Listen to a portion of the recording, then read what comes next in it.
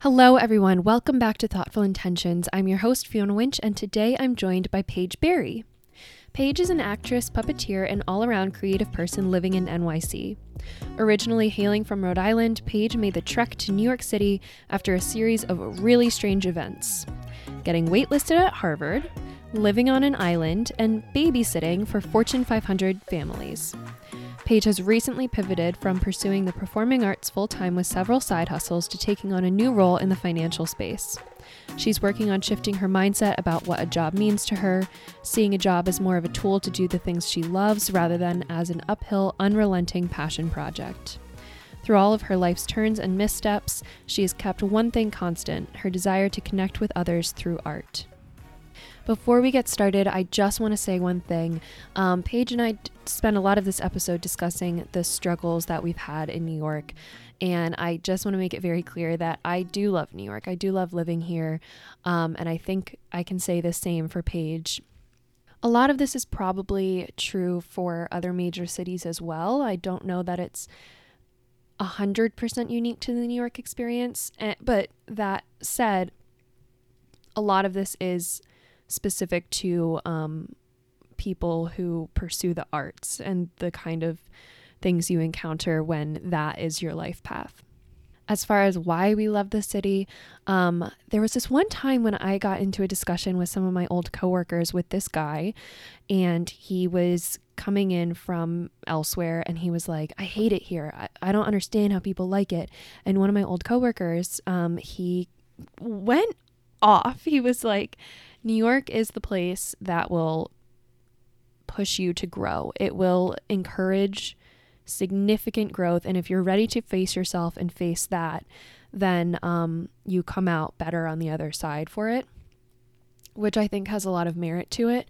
And more so, I would say, it's just amazing to me that I can walk around the corner to the bar where my roommate works and meet other actors, other journalists, other writers, other people that share similar interests just like a block away. And I think that's true all over the city. You can walk into different places, meet really unique, cool people doing cool things that you're interested in.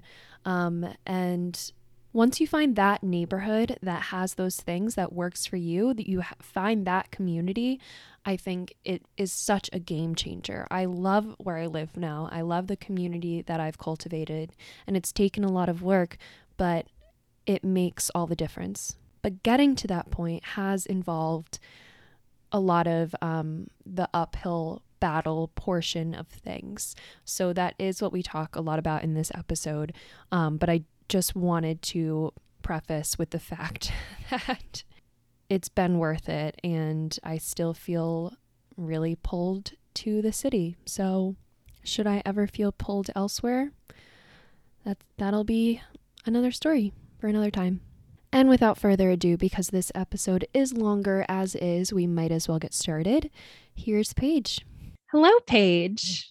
Hi, Fiona. How are I can't you? tell you how much I love that bio. Like, it really does. Thank you. Even really just like speaks hearing to it me. back, I was like, ooh, I was in a place when I wrote that. But yeah. It's like, I love looking at my old cover letters and being like kind of feeling, I don't know. I'm just like, who was this girl? And like, who hurt her? No, you're like, what was this desperation, girl? No, Oh but my it's God. but you said it so well, because I align with a lot of that, like just the Thank you. uphill, unrelenting passion project, and just, I don't know, Mhm. I completely followed your line of thought there, and I'm just really excited to talk about all of those things. So I'm so glad you're here. Likewise. Yeah. We met at one of Emily's sessions, like one of her first in-person journaling sessions. Emily Schmidt-Howe. And we started talking, I think, after the session about something that one of us had brought up. And yeah, I really aligned with the pivot that was going on for you, that you were kind of in the middle of, or maybe in the beginning of, with your writing course. Yeah. That was early. So for context, Emily Chertow runs these journaling classes. Paige and I met through one of these classes in July, actually, I think it was. So I was in the middle of the Columbia Publishing course, which is also how I found Emily. Strangely I enough, known each other before, weirdly enough, well, because you went to the same school. Yeah, we both went to Penn State. We graduated the Yeah. same year. We had tons of mutual friends, Yeah. but we never crossed paths. And then when I was applying to the course, I was like looking on LinkedIn to see if I could find people I knew who had done it. Did it? And That's amazing. Emily popped up, and I was like, oh, we have like a ton of crossover here. And then it turned out that she lives around the corner from me. So That's I was insane. like, okay, this is meant to be. So yeah. That's so smart of you. I love when people like actually use LinkedIn for what it's meant to be used for, rather than just to like self-flagellate. No, I only made a LinkedIn in March or April of 2020. And I was like, what the hell do I do with this? Yeah. I was like, what do I do with this? It's so weird. I had like 30 connections, and I was like, okay, I guess this is like everyone's judging me. This is a side tangent. I dated someone over the summer who, he was like talking about me to like his group of friends. And then like one of his girlfriends looked me up, and she's like, she doesn't have a LinkedIn. I don't trust her. And then I saw this sound on TikTok that was like, LinkedIn is the most neurotypical thing in existence. I will not go any further. And I was like, that is perfect. But also I'm like, I'm not going to make one, I think, until maybe I like get to the next rung in my current career, just because like, I don't feel like it and I don't need to. But maybe in 2 years down the road, I want to leave. I have a job. And then like maybe in 2 years down the road, I'll be like, okay, now I want to move to Boulder or something. So like, let me create this, like look at recruiters over there. But right now it's like, I hate the judgment that goes on with it, but using it as a tool to like reach out to your network or beyond is so vital. It's so vital. That's what I think for me. One of the hard parts that I had with my pivot was I just didn't know what was out there. And so even just like finding the different job titles that people have, or like the way that like people list jobs, like what the description is and all of that. I just didn't know. Oh, I don't know. Of course I can't think of like a good example now, but I'm like, that job exists. Like people do this thing, and like finding words to describe what I actually was curious about that I didn't know existed before. So that was like, at least in the beginning, why I found it helpful. But there is a lot of judgment and just it's so I hate the listing of like accolades and stuff like that. You're like, I'm so much more than that. I kind of like how maybe you experienced this before you deleted it, but they also email everyone. They email everyone in your network when you like get a new job or something. They're like, congratulate this person. You're just like, why? And like I get those emails and I'm like, yeah, good for them. I know, right? Just work my own path. Painful. Jesus. Yeah. Well, it's so crazy. I love this tangent, but also keep going. Keep going. To give everyone who's listening a little bit more context here. You just got a new job in the corporate world. How is it going? So, I have never had a corporate job in my life.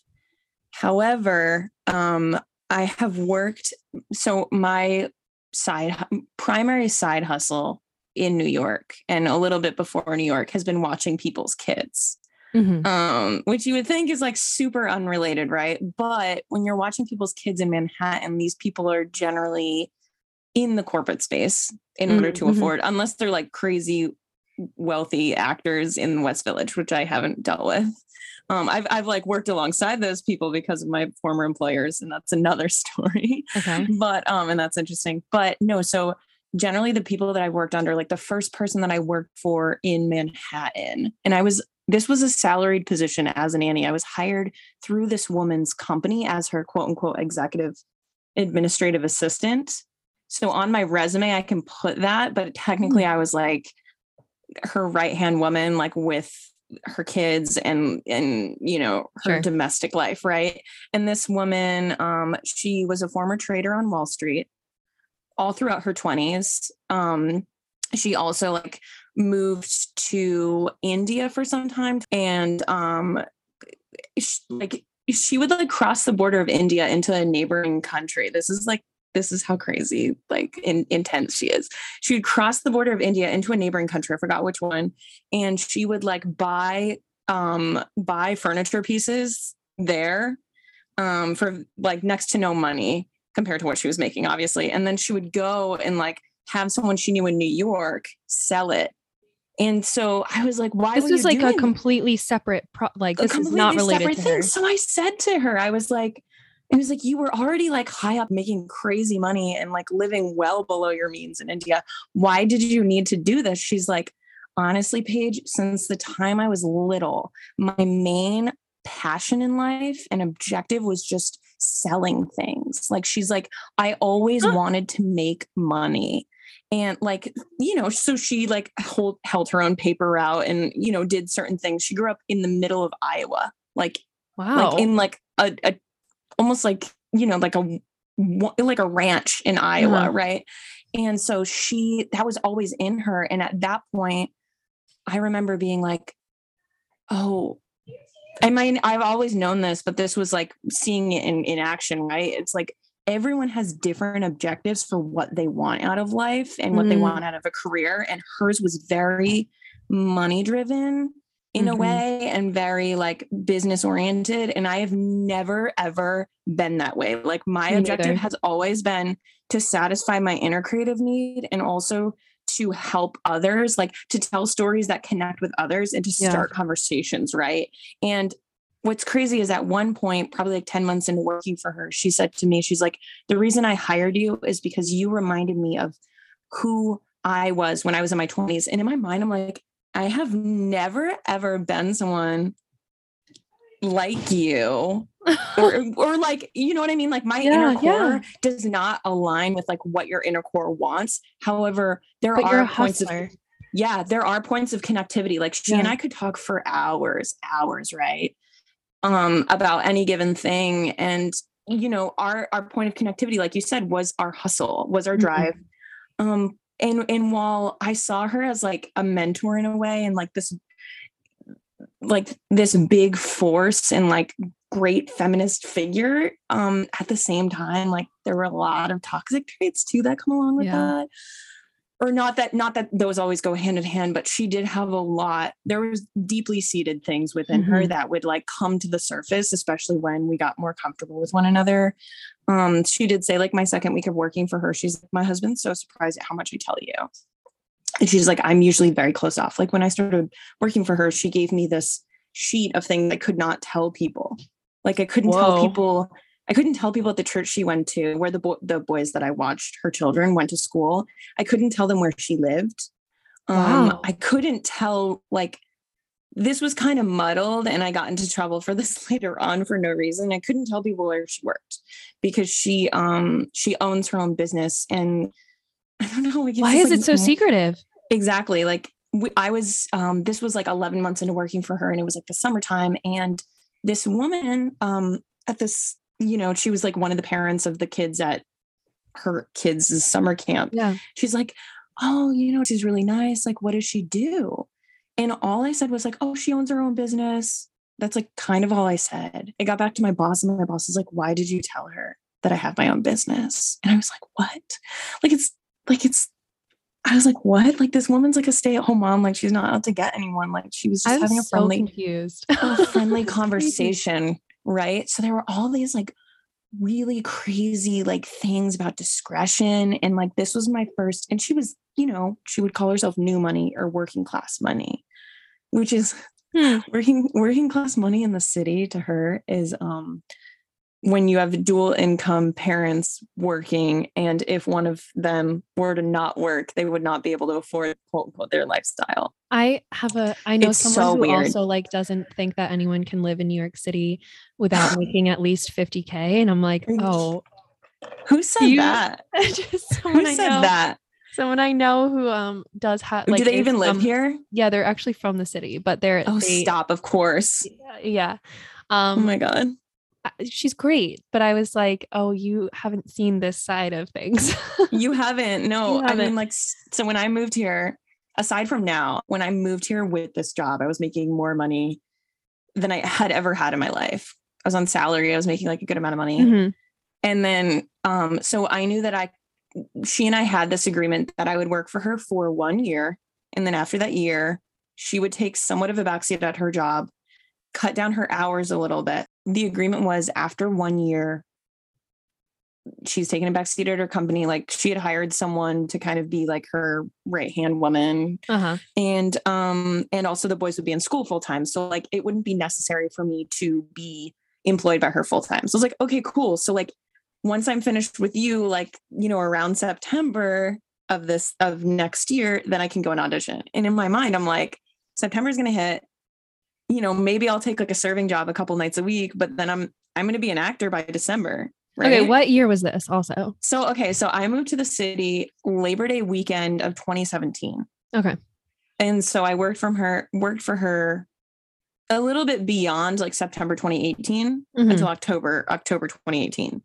So there was this point before like my 1 year where over the summer, like all of the wealthy people in Manhattan go to the Hamptons or Nantucket or Martha's Vineyard or whatever.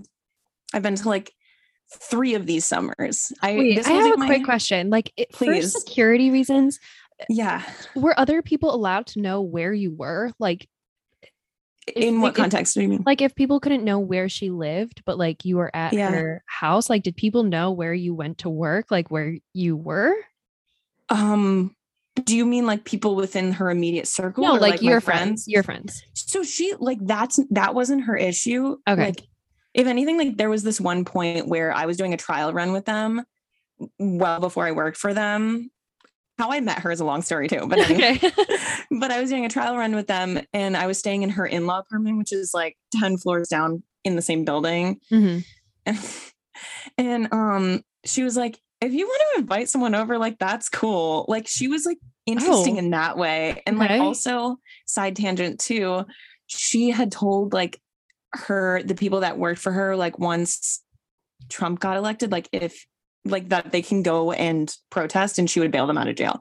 Like she was cool in some ways, but with like discretion, she's like, don't tell certain people at the church where I live, because I don't want them to like think that I'm above them, like certain people. Okay. Right. Okay. And also there was an instance in which this was like 9 months into working for her. One of her employees, I think they fired her on just reasons. And she like found where my boss lived on Zillow or something or somehow, and was making death threats. Oh my God. What? And what stinks is that like at this point I had changed cell phone providers, and for some reason like that cell phone provider cut off my calls for a little bit. Like they didn't activate my calls or my texts. So I was only able to receive them on this day if I was in an area of Wi-Fi, and I was with her kids, out and about downtown at a dance class. So she was trying to get a hold of me saying like, are you guys at the apartment? Is everything okay? Oh my God. 3 hours. So like there was some merit to what she was saying. Like, don't let people within my like periphery know where I live, because when you get to a certain income bracket, people try to infiltrate that, and there's so much more at stake. She's that like, is so crazy. I can't relate at all. I can't, but like only from a distance. Yeah. Literally her life sounds like a TV show. I'm so blown away. It's insane. So I spent like part of my last summer with them in the Hamptons. They rented a house. And there was one point where there was an incident with one of the boys where like he was like fearless on like playgrounds. So we were at this like pumpkin patch type place, but it was the summer, so it was just like a fruit stand. And so there was a play set outside, and then she was inside like getting some fresh produce. And so I was watching the boys, and one of them was like, Paige, I really want to climb in the monkey bars. And I was like, because he's so able-bodied, I was like, I think you can do it. Okay. And they were a little higher up than he's used to.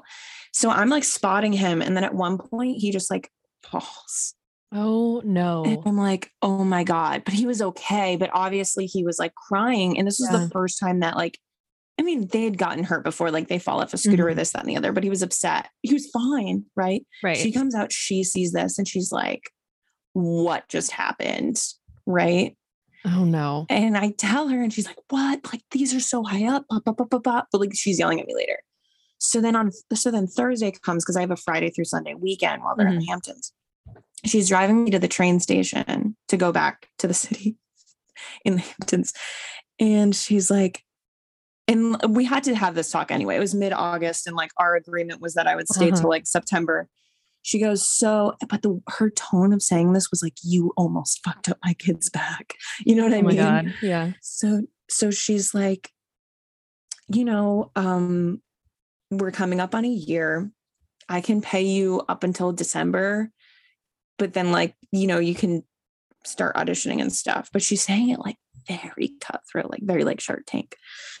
And so I'm like, I start crying because I'm like, you're fucking scary. Oh right. My God. I had seen like kind of the worst of her over the summer because it was the first time that she wasn't working around the clock. And so we were managing the boys together. And when you're managing children with their family, with their parents around, they act worse. And so the parents, the rules that the parents put in place for you to instill day in and day out go by the wayside because they're like, oh crap, like this is the first time that I'm with the boys all year, 24/7. So I need to be like the great parent. So yeah, they can have popsicles at 8 p.m. when their bedtime's usually 7. You know what I mean? So like they were off the walls and they were like Paige isn't going to give us this. So blah, blah, blah, blah. So so I end up like crying. And then eventually, like I have this talk with her in September because like she's just becoming a little more, you know, abusive in a way. That's not the right word. And I say to her, I'm like, hey, what if I stay until the end of October? Because I'm just like, I can't do this anymore. And a mentor of mine who's like in the entertainment industry is like, this is really toxic. You need to get out of this. So she's like, are you sure? I was like, yeah. She's like, where are you going to work? And I was like, I don't know. I know someone that works at 11 Madison, which is like, I don't know if you've heard of it. It was like the number one restaurant in the world then. But like my brother's friend worked there at the time. And I was like, I'll work at 11 Madison. She's like, okay, whatever. I end up getting a job because when you're a nanny, it's kind of isolating. You don't have coworkers or people to network with. Right? I nannied the first like 9 months I was here.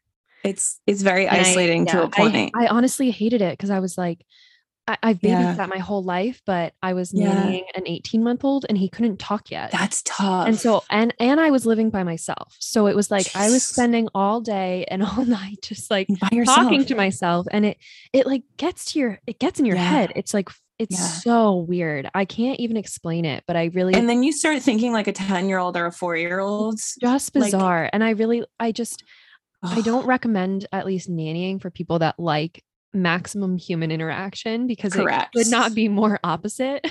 Correct. Especially with an 18-month-old dude. Like I'm good with like children 3 and above, but babies, I don't understand babies. I don't. I watched one for like a little bit and I was like, I don't understand. They also have cameras because all the families in New York that I've babysat for all have cameras, and it really freaks me out because it's not like I'm doing anything, but like for example, they had a Nest camera and there was one point where I didn't even know that this was possible, but she talked to the kid through the camera. No. And I was like, just suddenly heard her voice and I was like, where is that coming from? It really scared me because I didn't know. Yeah. Again, like I wasn't doing anything, but like being watched without knowing it is just a terrible feeling. Like it feels so weird. And there's one family I babysat for, and it was like a connection through my cousin. And my cousin told me, she was like, listen, this lady is not going to tell you that they have cameras, but I know that they do because she's mentioned it in our Mommy and Me group. She never mentioned it once, but like the whole time I was like, stop. I know the whole time I babysat for them, I was just like kind of on edge because I was like, where the fuck are these cameras? Like, this is making me feel so bizarre. She was, to her credit, I guess, Noah. She told me like a weekend, but also like she's the only person that I've ever worked for that had them. But she would sometimes, like, there was one point where it was literally the day before I went on Christmas break, right? Mm-hmm. And one of the boys was sick. And mind you, up to this point, I had never watched TV with these boys ever. Because like, that's a rule. Like you just don't. Yeah. She texted me before I got in. She's like, by the way, like when you get there, I'm not going to be there. Eric's going to be there. And then he's going to leave. Will's feeling really sick. So if you guys want to watch like a Christmas show, that's cool. So I ended up watching, say, maybe 2 Christmas shows with him. This is my last day before Christmas break. But like, listen, also, his brother's napping. Like, this is what parents This is exactly what a parent would do. So, she calls me once the second episode or whatever we were watching, Christmas related, starts. And she's like, how's Will? And oh my God. Fuck. She's like, I said you could watch one show. And like, I meant like, you know, before, like maybe like at 4 o'clock. I'm like, oh my God, what do you want me to do? Like, I understand to an extent that, you know, micromanaging your nanny, like, sure, there's a certain way that you want your kid to be raised and that, you know, is important. Like, but like, yeah, exactly. If you can't trust this person, then why did you hire them? Like, it's just, dude, but weird. Also like, I'm so good about X-naying screen time. Like I have puppets. Hold on. Oh, I have to ask about the puppets too. Okay. There's so much we have to get to. I'm so sorry. But I know that this feels foundational. This feels foundational. So okay, I trust so this is Mr. Alpaca.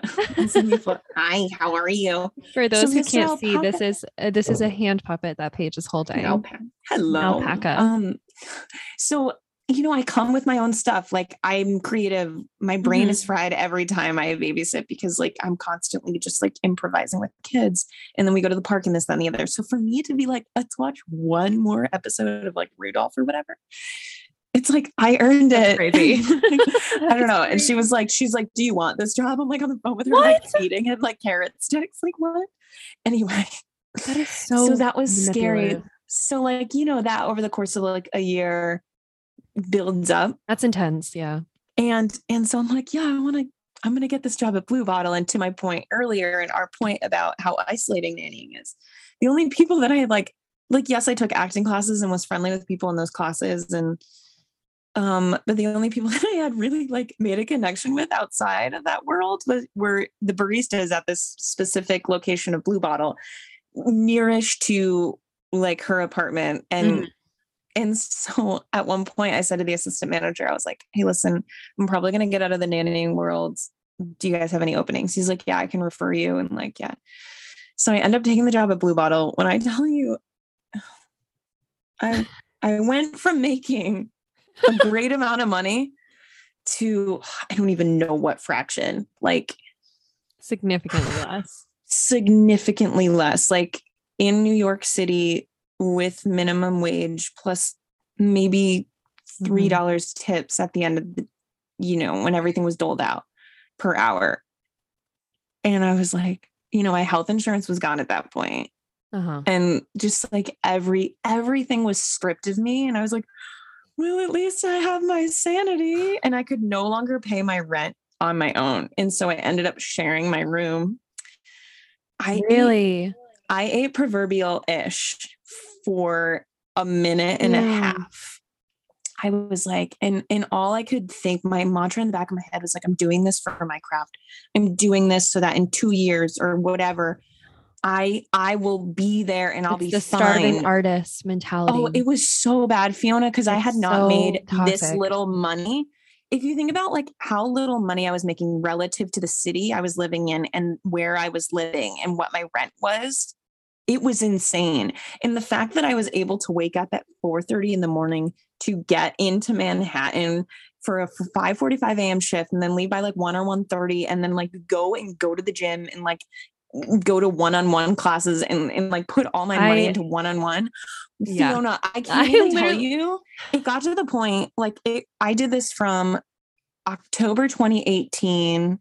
This isn't a long time, but it feels like a long time.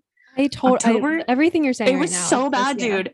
I know. I mean, granted, the pandemic broke it up. So October 2018 up until July 2020, this was my life. Yeah. And the fact that like I was able to actually go to the gym and like take these one-on-one classes and persevere, I'm like, how did you do that? Share my room. I shared my bed. Yeah, that's great. You shared your bed. That's crazy. I shared my bed because I had like an IKEA pull-out bed. Who did you share it with? Like a roommate? So okay, yeah. So first it was someone sight unseen. Luckily we got out of here. Her name's Allison. I love you, Allison. We're still friends. Allison is a singer-songwriter from Melbourne, right? So she was in the city a few years prior and then had to renew her artist visa. So had to go back to Melbourne for like a year or so, created an album in Melbourne, and then came back here in order to do like the singer-songwriter life. Mm-hmm. And so we shared the same effing bed for a number of months until she moved out. So there was one point where like I got this quote unquote contract. Uh-huh. So it was like originally it was supposed to be 5 months, but it was cut to like 3.5. Mm-hmm. It was for this experiential event in Williamsburg, actually, on like Driggs in like 4th or something. And it was in promotion of Alita Battle Angel, which is like this manga that was written in the 1990s about like the 1%. So it was like kind of like ahead of its time. Oh, cool.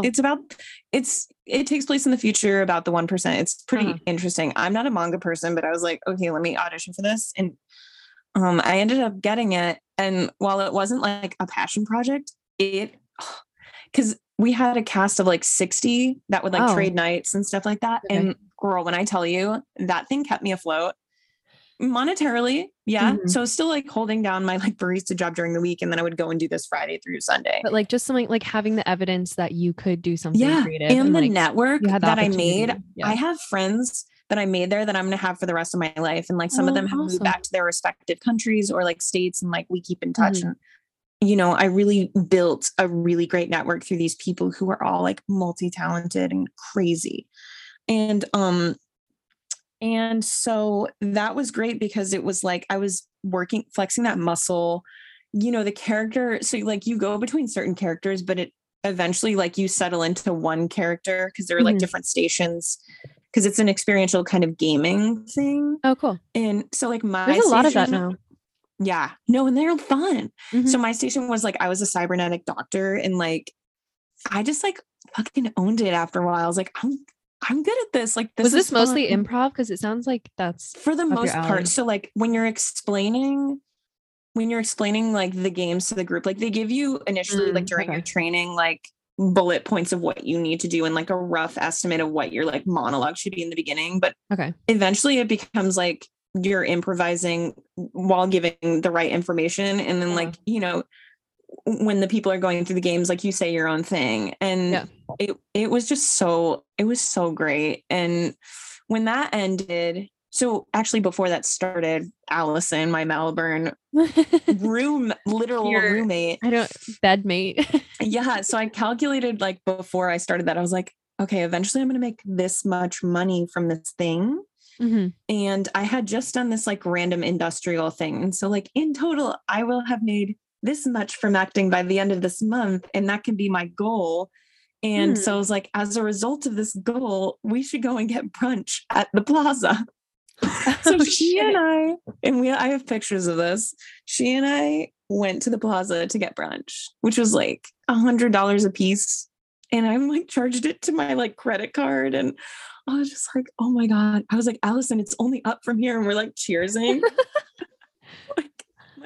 That sounds like so much fun though. It was so much fun. And it was such like a great memory. And I want to do that again with her soon at some point. It's like, really hard to like give yourself permission to enjoy things when you're in that place. And like, because I had a similar I moved here in September of 2018.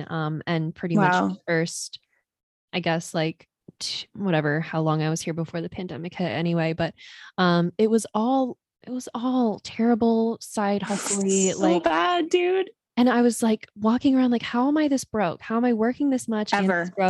And how am I working like harder, not smarter? Like, I just feel like how am I in this? I don't understand. It feels impossible. Position and how to get out of it. But also like finding those ways to enjoy myself was just so imperative. And I really couldn't give that up. Otherwise it was like, well, then what's the point? No. Like what? No, I can justify an experiential purchase like that. Like I can justify like you're in your 20s, you just landed this like 3 or 4, like 5 at the time. I thought it was a 5-month contract. Mm-hmm. And you know, you feel like the ball is rolling and you and your broke roommate who you share a bed with are like, let's go treat ourselves because we have some cute fucking outfits and like, you know, we're feeling ourselves like I will always look back on that memory and be like, you did the right thing. Yeah. I don't care that maybe it took you a little while to pay it off. Yeah. But you were Not that it was clearly such an frugal. It's expense. not like you were like, oh yeah, did your friends have like a hard time understanding like how you could live here and like how you could my friends afford back things? home, what's interesting is that so I had like a very kind of difficult end of adolescence. I had some health issues. And so I didn't like get to go to the college that I wanted to go to because of these health issues. Okay. And so if anything, like I went to a college where it was a state school in Rhode Island, where just to get out of the state is a big thing. So people that were like, I studied Harvard. Almost went to Harvard. I almost went to Harvard for my master's. That's another story. That is crazy. I was waitlisted. But luckily I didn't go because I would be so far in debt right now. Anyway. Accurate. Yeah, I would be 150K in debt. I know someone that did it. I know someone that did it from my alma mater, and he's like not even in the business anymore. Really? Anyway, that's I can't my even. biggest fear about like I argue with my parents about this, of like whether or not to go to grad school, and I love school and I love learning. Fucking grad school, totally dude. Go to grad school if I could, but I'm also like, yeah, I'm not going to go to school again for an industry that I'm not 100% about, and also I don't think that most industries. I mean, unless you're going into the medical field or like becoming even a lawyer the medical or field, even the medical field, it's just like it might not be worth it. I mean, for that amount of debt that you pay off until you're in your 50s, even though you're making, but like you also don't like, I don't need a master's to do certain jobs. No, and it would be wonderful if I could just learn for, you know, a decent price, but there's nothing that's priced decently anymore. Yeah. I mean, no. And like recently when I was like, oh, maybe I'll go the more corporate route, I was like, but I still want some passion in what I'm doing. And so I was interning or volunteering at New York Presbyterian while I was in interviews with this hedge fund. And I was looking into more like child life in hospitals. I don't know if you've ever heard of that, but it's basically like you are the person that makes children's stays better in hospitals, cool. Right? But the thing is, so you go to the master's program and then you come out, and even in New York, your base pay is $50K after getting a master's in this thing. And you're working alongside people in the medical field. And like, you have to know medical knowledge and this, that, and the other. Like, and so I was doing this volunteer thing. And can I just tell you, the hierarchy in hospitals at the ground level compared to a hedge fund is more stark. It's like, you don't even look at the doctors. The nurses are always pissed, or at least where I was in the emergency room, and like the nurses just feel like their voices are not heard and they're overworked, and the doctors are just like holier than thou. Whereas like at the fucking hedge fund, like no one's like that. We know that this healthcare system is severely broken. It's so broken. And so I was like, I couldn't justify doing this thing that could eventually be a very passionate thing, because it fuses a lot of the things I'm into, like mental health, children's advocacy, and well-being. Like I love those things. When you're saying yes to this thing, what else are you giving up? You know, like I'm giving up my 2 years of my life. Yeah. And an internship. And your whole bank account. Unpaid. It's like, I got to a point where I was really considering this, and I was like, I would have to be married in order to do this. You can't do this. I mean, you could, but I would need some help. Yeah, it would be hard. Like, I can't justify, because I've always been like, I'm an independent bitch. Mm-hmm. I can't justify trying to find a man to lock it down in order for me to do this career that's only going to yield 50K at the end of 3 years. So then I was like, okay, I mean, that doesn't seem like the way to go. No, but seriously, like it's fine. Like when you're 22 and you're like, I want to do this thing, and like my parents are going to help me. But when you reach a certain point where you're like, I've been paying my phone bill for a couple of years, and I've been holding it down in my apartment for a couple of years, you don't want to go back to that. No, I actually did an internship this year that was paid $10 an hour, and I did I know, and I did so much work that was like worth way more. And I was extremely frustrated when like no one else would take this. Like no one else would do this. Like it's some people can't. Brutal. Some people cannot. I'm still paying for it. It was basically stop it. It was basically Did you like charge a lot of things, or it's a loan? No. It was What? like they paid Oh me yeah, $10 I know an what you hour, mean. but it feels like it was a loan because even now I'm like paying it back in taxes, like more than I even. What?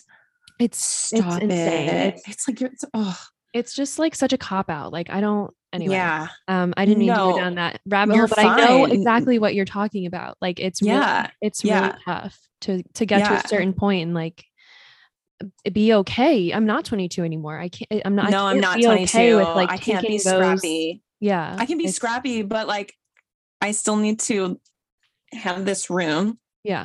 that isn't my childhood room. But sorry, like to backtrack back to your point about were people back home like, what are you doing? Yeah. No, because I was the one that got out. Mm. So to them, even just being in New York is like the pinnacle of success, right? Okay.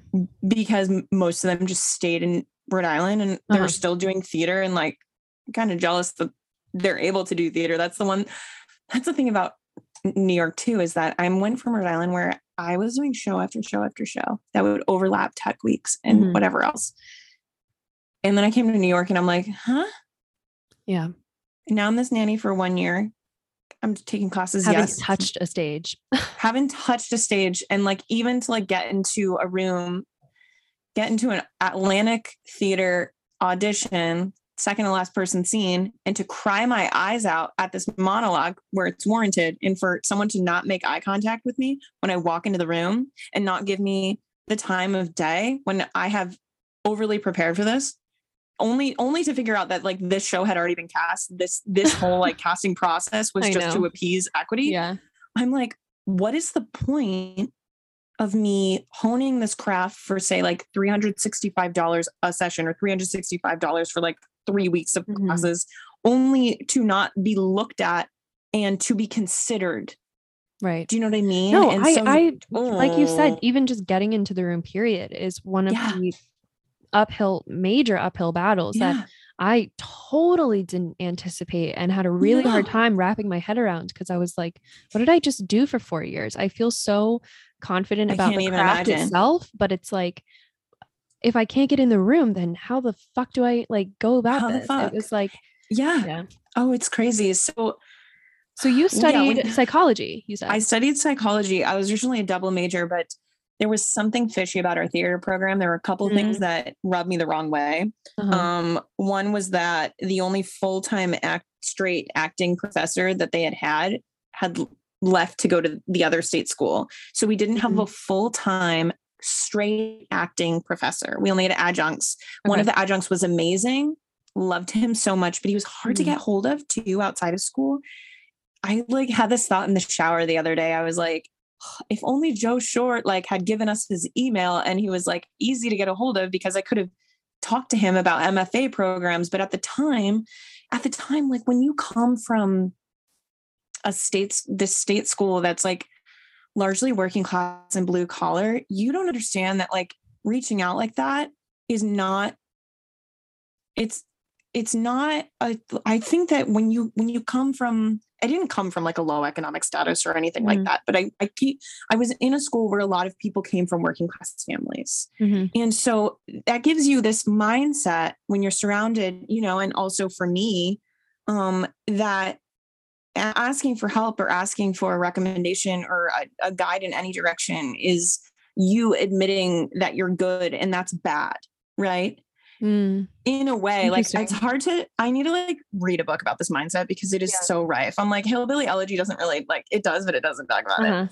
Also his politics are bad. So it took me, so like I should have had that conversation with him, but I was like, who am I to think that I can do this thing? And then it just snapped in me where I was like, I need to try for MFAs because I do think I'm good. And, I reached out to people I was comfortable reaching out to, but maybe weren't the right people to have gotten references from or advice from or acting coaching lessons from. Like you're supposed to humble yourself. Like, But then I moved to the city and I see how unhumbled a lot of people are. And I'm like, even I mean, like it's mostly like people, even just like a lot of people are good at advocating for themselves in ways that are bold and I admire it because that's like what I want. In a way. But it's there's a fine line. It can be really rat racy. Like I remember my first full day with my boss with her kids. She had like a half day on Fridays and we went on like the ferry line to see the Statue of Liberty, because that's like something that I had planned for us to do. And yeah. And there was this point where like, so I was with one of her kids and she was with the other one. They're fraternal twins and they both have like very different skill sets, which I loved. And so she was with the one that's a little more skittish. He didn't want to sit like right next to the water at this point. So she's like, hey, can you hold our seats in front of you guys? And then we'll come back. And so I was like, okay, cool. And so they were like standing at the front of the ship for like a long time. And there was this family behind us. And like the little boy didn't have like the seat right next to the water. And I looked at my boss and like, they're still up there. And I'm like, you know what? I don't think she's going to come back. So like, you guys can sit here.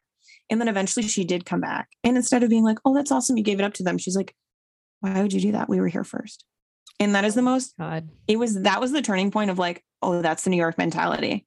And like, I see myself subconsciously doing that too. Sometimes it's like, yeah, I'm not going to move for you when I'm walking because I was here first. That's so messed up. Like the amount of individualism in this city.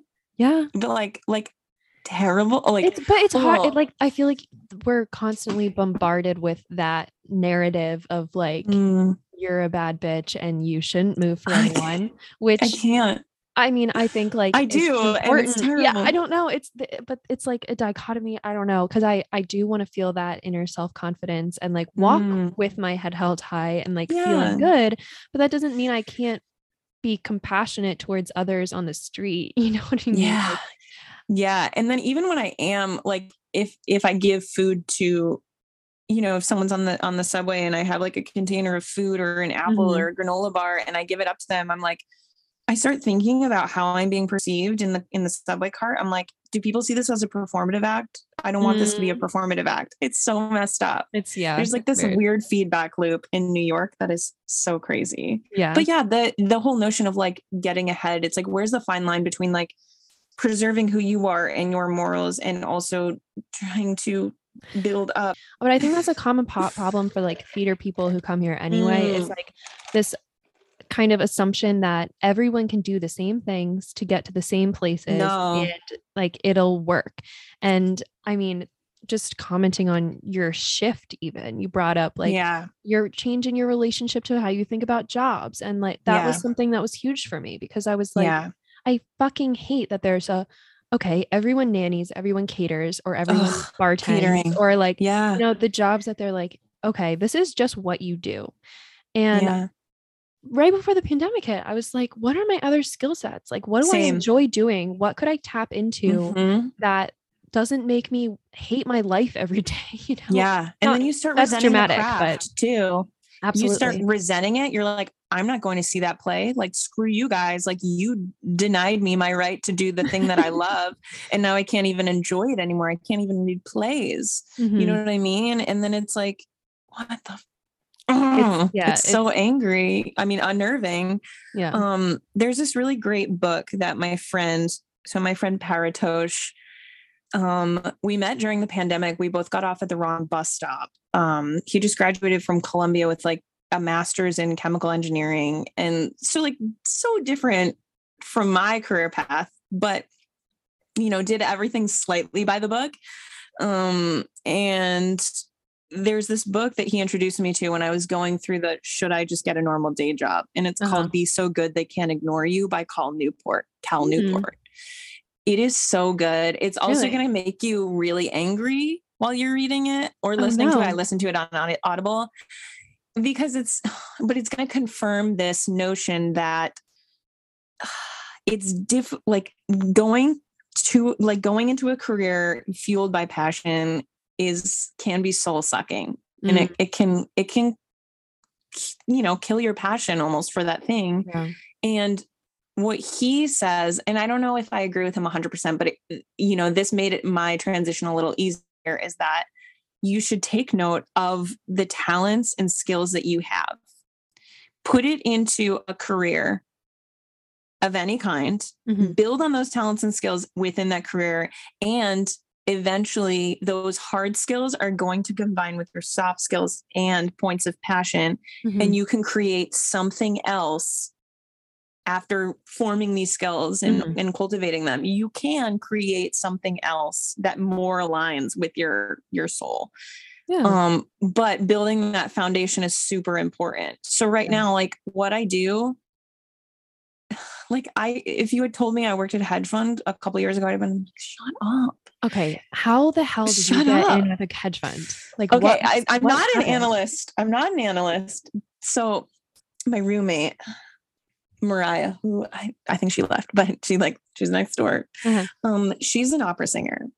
Okay, However, cool. she moved here, I think 2016, Mhm. and worked odd jobs left and right. And then eventually was like, I need something a little more stable. And also the opera world is like crazy, crazy to break into, right? Yeah. So she ended up working for a hedge fund.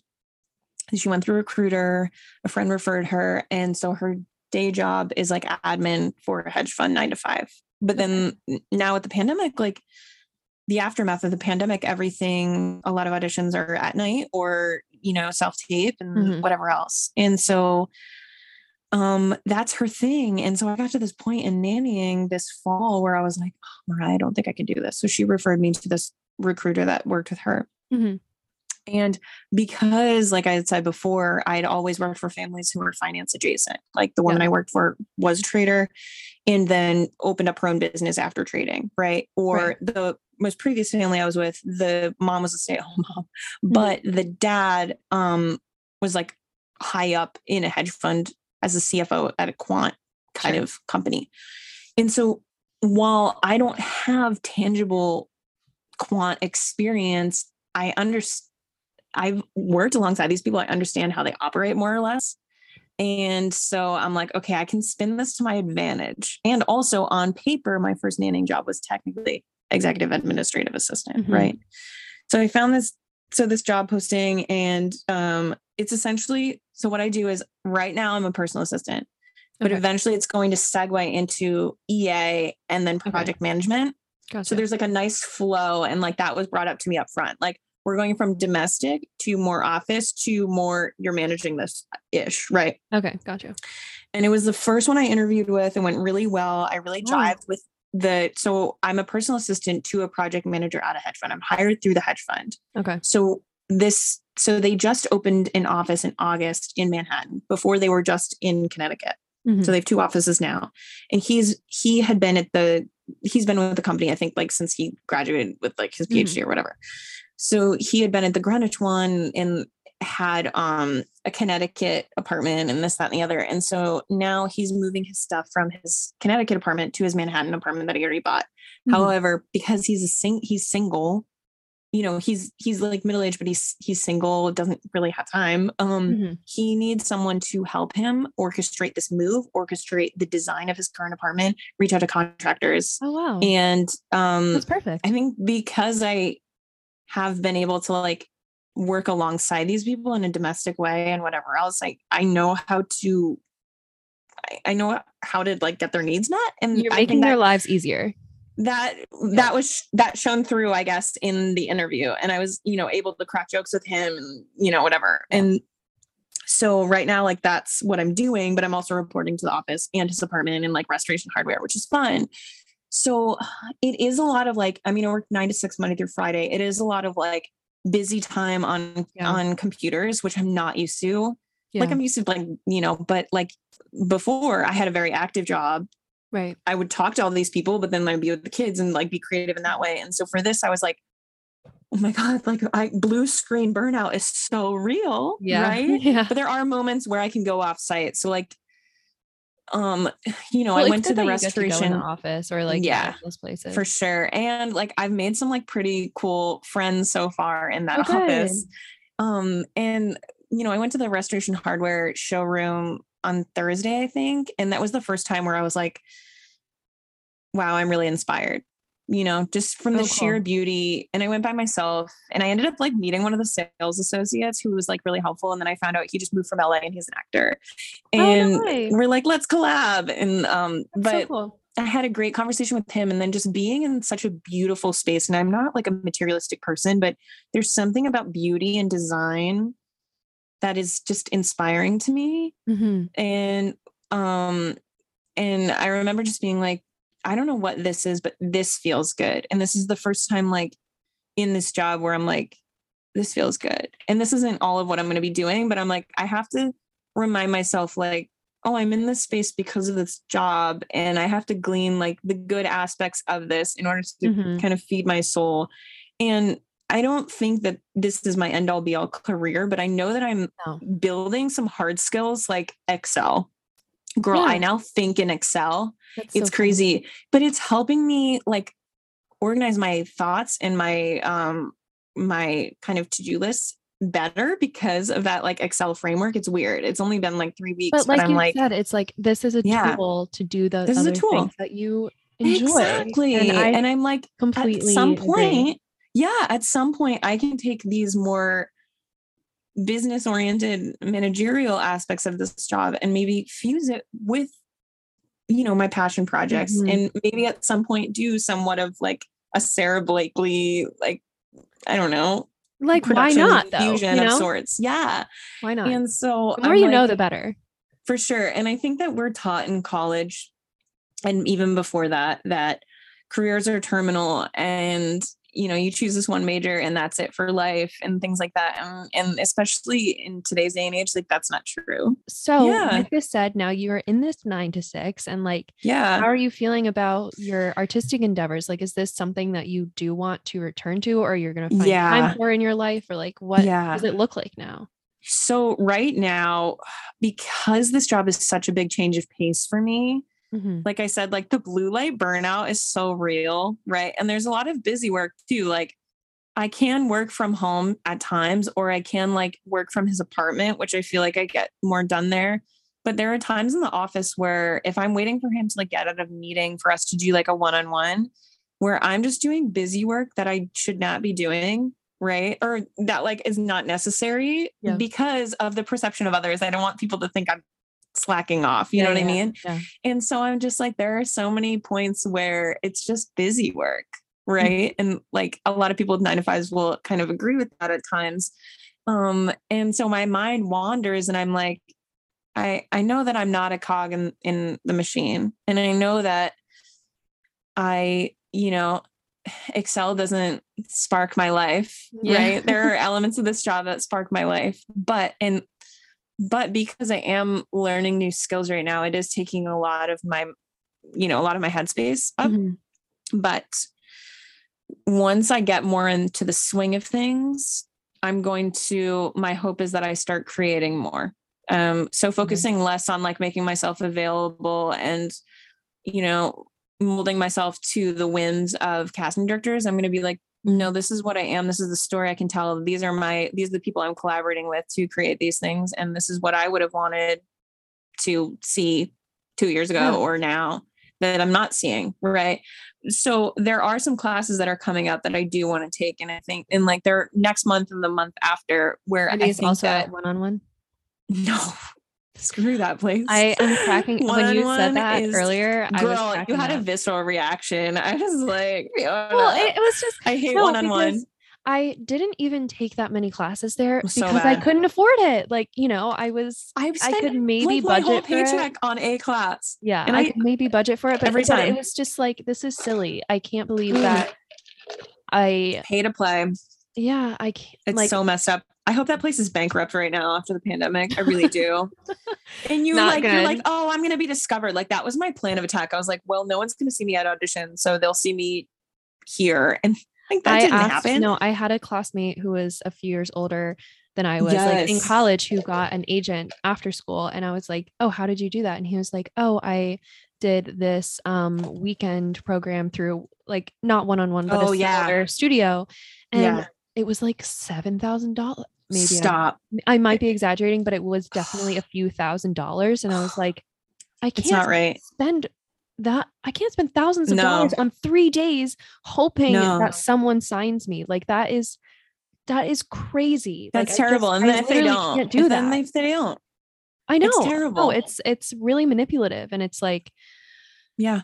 And then also with how many months of being signed with them will it take to, get that money back in, you know, through that I just think avenue. It's really difficult. Think about that too, like, the cost benefit. Right. No, I think it's really difficult to enjoy the artistic pursuit if you don't feel stable or like secure, because that is so important. I mean, even I can't imagine how the desperation just wreaked on me, like when I was that broke, because it was like, this isn't just something that I want to do. This is something I feel like if I can't do, I will just be broken, you know, as a person. Me too. And Me too. And no one is going to cast that person because they just don't look like, well, you know? Like, but then you break yourself in efforts to not feel broken. And it's a vicious cycle. So hard. But if anything, like, no, so these classes, one of them is with this woman, and I really love her. Her name's Kathleen McNenny. Okay. She actually, and this is really strange, other than directors, I had never had a straight up and down female acting teacher. I'd only ever had males. And so I didn't come across her until 2018. I've taken 2 classes with her, like scene study classes. And she's finally hosting in-person ones again, starting in May. She like sent out a newsletter. I'm like, okay, I'm going to do this. But what's crazy is that I had never had a female one. And with her, she's like a warm, motherly presence. And there have been so many times, not all of them, but where like male directors or male teachers in acting are very like, well, this is what you look like, or this, that, and the other, or let's change that line because you're not thin, you're curvy, or this, or that, or the other, and are a little, you know, cutthroat about some things. And with her, she's very not coddling, but she's nurturing.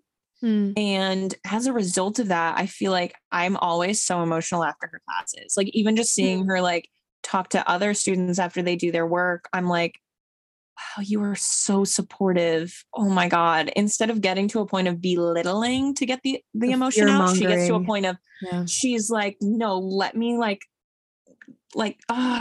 mean, when you have a she's magical to like play and to explore and to try new things, I think that the results are so much better. Like, oh yeah, that's the only. And I feel like I had that at times. Yeah. Oh, you did improv? Well, just the class that I took in the city before the pandemic hit, I took for about a longer than a year, I guess. It was Anthony Ibsen's class, which I loved, highly recommend. We met twice a week. And it was like $250 a month, which was unheard of. That's insane. And wait, what school was it? Or what? Anthony Ibsen studio. Okay. Well, let me put that down.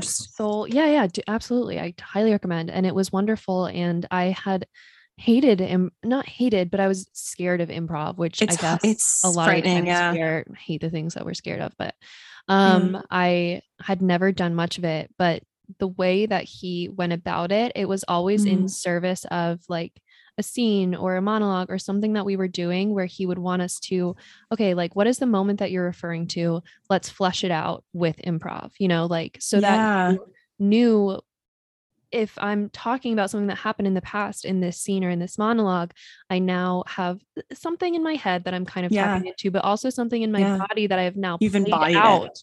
That I can tap into. And that made a lot of sense to me. Like logically, I was like, oh, I can totally get behind this, and this will be of service to this piece and make me better for it. So I really appreciated that. And all the spaces that he created were always safe for exploration. And I don't know why that was so hard to come by. Like, and honestly, not to say that I didn't get that in college too. I definitely had professors that were better at cultivating that than others, but it makes all the difference. It really does. I feel like New York, the teachers that I've had here for the most part have definitely made me a better actor. Yeah. And some have created that safe space, and it is so vital because like largely the teachers you'll have here are working actors. So it's not like they did like the MFA to teaching pipeline and skipped, you know, the crazy steps. Right. Yeah. And so they get it. They totally get it. You have to get it. You get it. First of all, there has to be so much empathy involved in like, I mean, you should always strive to be prepared, but like, you know, especially in the city, sometimes life fucking happens, and like, dude, just having empathy for young actors that are trying to navigate this city and this lifestyle, Yeah. I think is one of the main ways that we don't burn out. You know, you need those kind of mentors who are like, just can extend a little bit of understanding and, you know, compassion for how difficult it is when you're actually literally here and trying. Yeah. You're here, you're trying, you know, you just worked like however many hours at your shift. Now you're here and trying, and no one from back home gets that. They can say, oh, I hear New York is hard. I hear it's expensive. And it's like, it's draining. Even just walking down the street or taking the subway sometimes can, you know, knock you down a couple energy points. Like, do you like the city? I mean, we're going, girl, we're going can I just longer than I thought, but I'm so sorry, but no, like, I could talk to you for hours. I don't even know what time it is. Wait. Oh, you're right. I could talk to you for hours. I don't mind. I know, but this is just, I love this. Feels great. Do I like the city? I think that is the most pivotal question of this entire thing. When I moved here, because I grew up not too far from here, so I would come here like at least, you know, once every year with my stepmom, at least from like age 12 onward, and we would see a show or two shows. Like we'd, you know, and we just come up for a weekend and I think when I first moved here, I moved here with a job, right? Mm-hmm. And the job that I had with this woman showed me a lifestyle and showed me a society that was very interesting. Not that I liked it, but it was very interesting. Like there was one point where like I was in the former home of like Yoko Ono and John Lennon. And I was like, what the? Yeah, girl, I know where they lived before the Dakota. I know the family that like owns, it's crazy. So cool. So I remember like being, I mean, like it was one of the kids' classmates, right? Mm-hmm. That I watched. And I remember like being in the living room and I was like, what did he write in this living room? That's so Do you know what I mean? Yeah. So there were facets of New York life that I was like, this is really interesting. Like you're not going to find this anywhere else. No. And I was like kind of flying off of that high of newness and also like, wow, these experiences are crazy. Like stuff that you wouldn't believe. Right. And like exploring my place, like, you know, the neighborhoods in Brooklyn was like really vital to like, there are some places down there. I'm like, okay, if I make X amount of money, I want to just live in Bereum Hill or Cobble Hill. Yeah. I'll go back. But like, no. So I feel like I was riding on the high of like, this is my first year, these crazy experiences. This is awesome. I was working my ass off, but like, and also at the end of this year, I can go and do the thing that I love full time. Right. Yeah. So I think that for a while, and I said this most recently to someone, for a while, my hopes and my aspirations were keeping me afloat. Mm-hmm. It's like I was married to the notion of what I thought my future would look like in 6 months. Right. And that was enough craziness. That was enough to keep me satiated. And then right before the pandemic, just like you, I start questioning everything. I'm like, this thing is not keeping, like, I am not nourished by this thing anymore. I can't be nourished by something that is hypothetical anymore. Mm-hmm. Do you know what I mean? Like I've done like all drinking that I can out of like an empty empty water bottle. Oh my God. Yes. I've done all that I can. This is the point I was at in like November of 2019. I've done all I can with the amount of energy that I have left in my body, with the amount of talent that I have at this moment. And it is still not panned out for me. And I am exhausted. Right. Yeah. And I went back home for a little bit and then I came back and I was like, okay, I'm ready to start afresh. And then the pandemic hit. Right. Yeah. And then pandemic hit and I was like, I have all this free time. And I went back home for 3 months because, you know, my work shut down for 3 months, but they were still paying us, luckily. But I went back home and I was doing all these self tapes. I was like, yes, everything's going to open back up for the summer and like, I'll get summer stock. And like, I have the time now to like put forth energy to do these auditions and send them in. Like, this is awesome. It's all remote. I don't have to wait in line.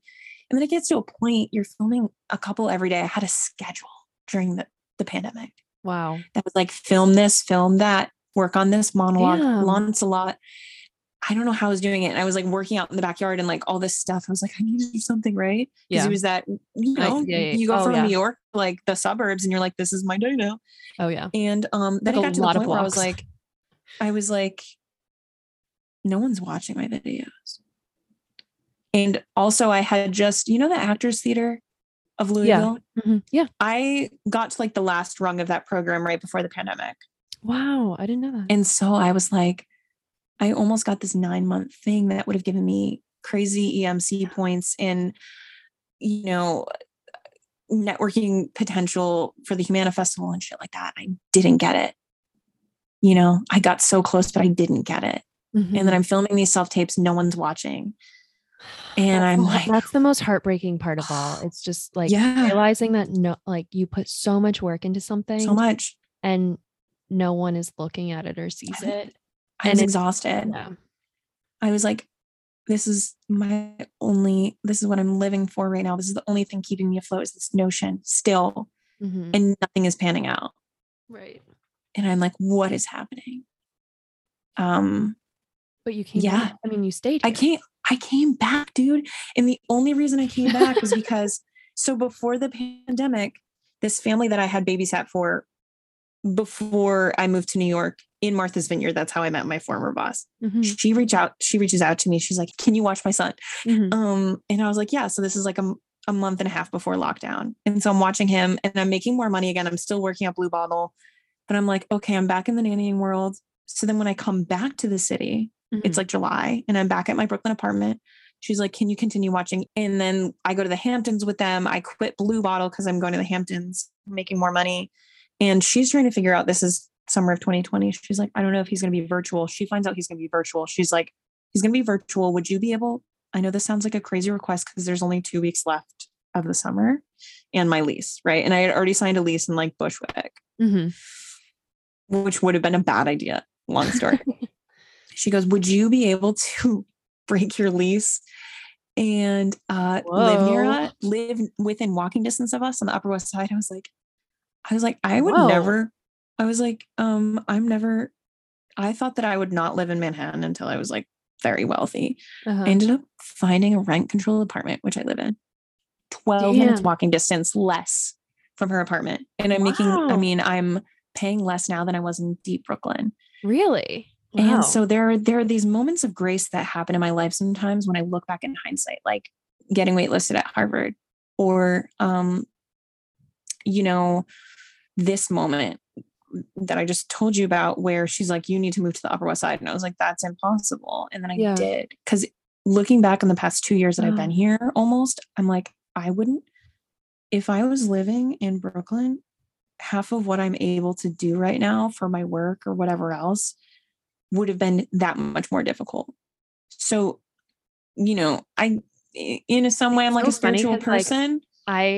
I did the reverse. I lived in Manhattan first and then now I'm in Williamsburg and I love Brooklyn so much more, but it's like, I think that is truly the complex nature of like loving New York, which I do. And I honestly surprise myself by like how much I don't want to leave it yet. Like I know I totally am down for like getting away for sure. I don't want to. Oh my God. I need to go to the Catskills soon. Yeah. But like, I keep coming back.